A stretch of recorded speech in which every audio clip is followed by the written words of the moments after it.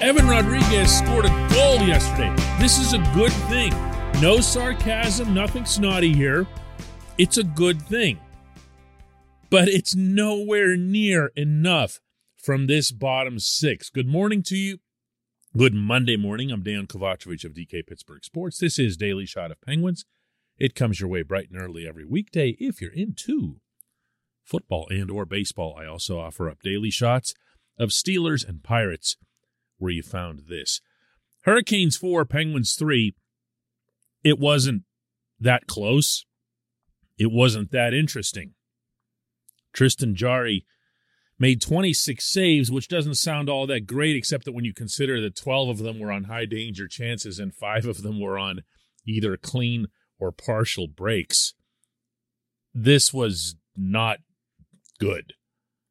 Not for anyone involved other than Jarry. And as such, I'm going to renew my call, this time with maybe a little extra emphasis, for Mike Sullivan and the management team to take another look, or first look, at other people who might be able to help the Penguins, not to get out of this, not out of anything that's current, not out of, facing the Devils on Thursday night or something that's right in your face. I'm talking about just expanding the depth of the current lineup/roster. I don't think that's an unreasonable or irrational, or for that matter, rash ask. I really don't.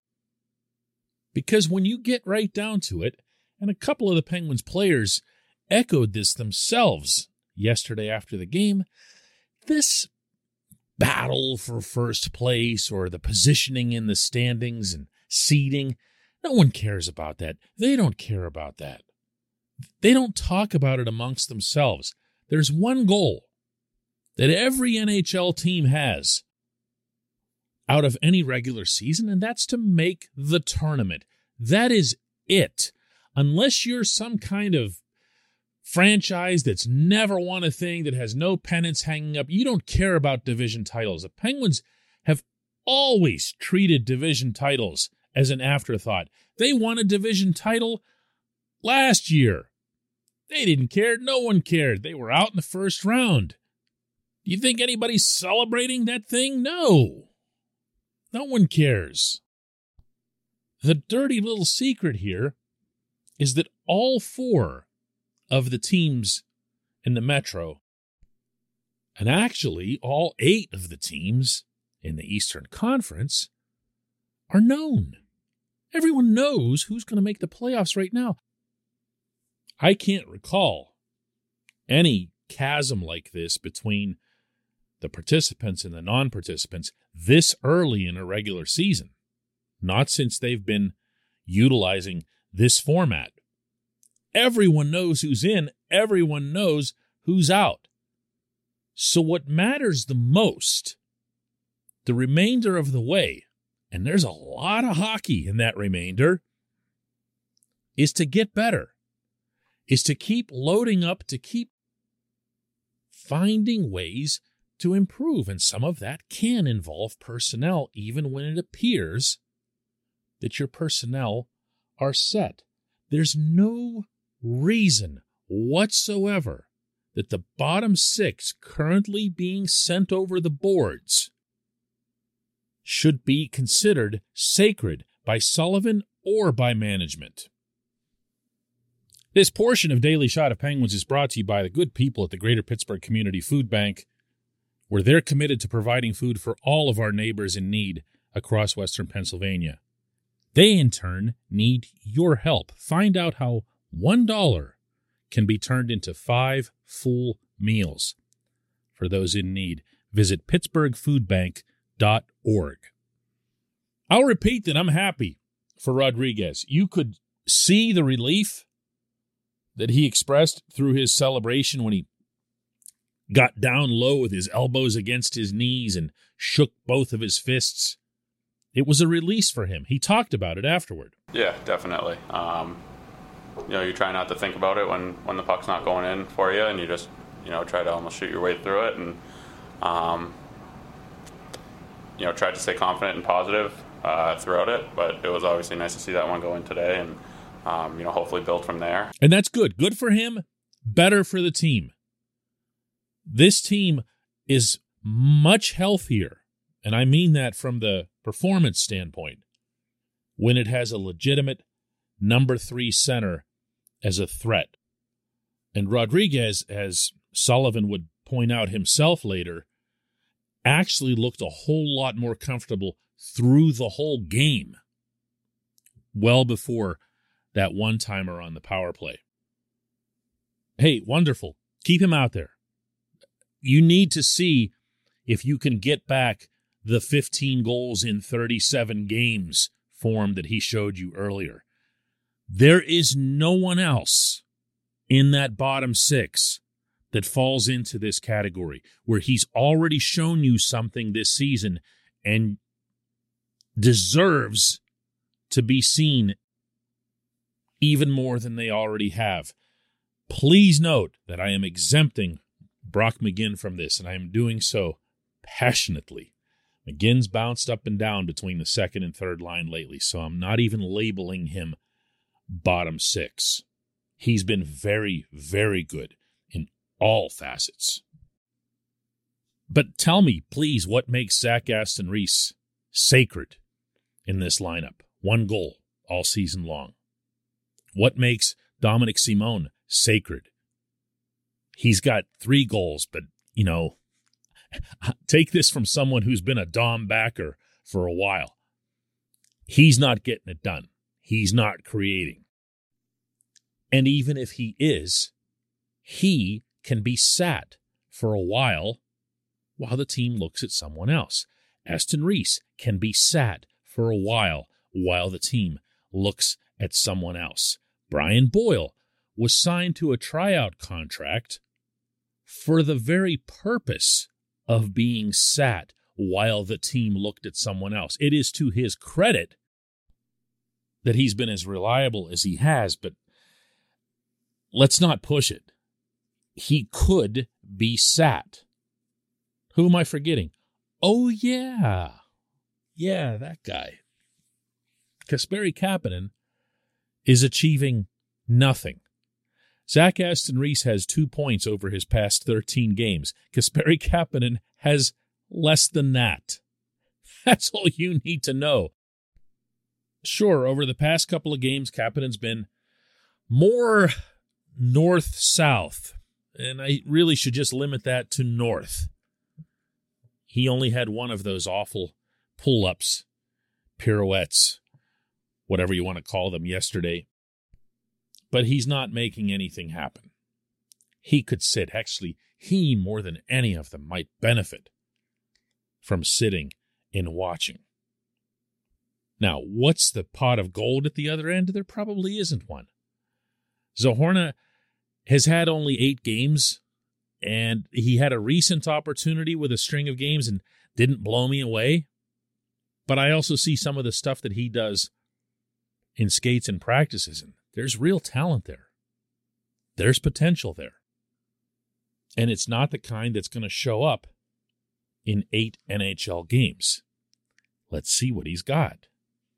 Drew O'Connor needs to get back in the lineup. He's not on injured reserve anymore, by the way. He's skating, practicing, and everything. He's ready to go.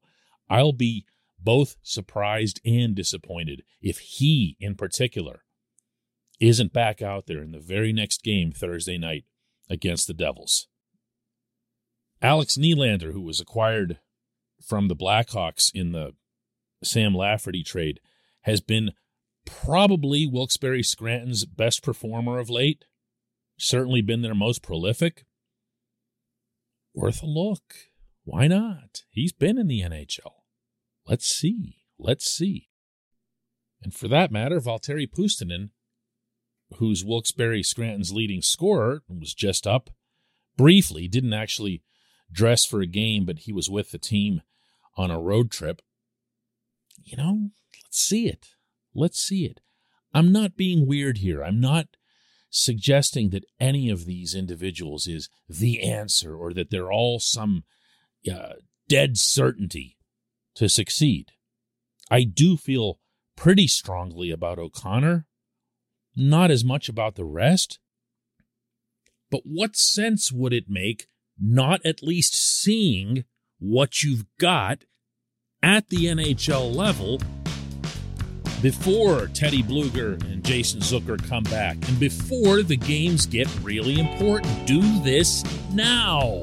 When we come back, just one question.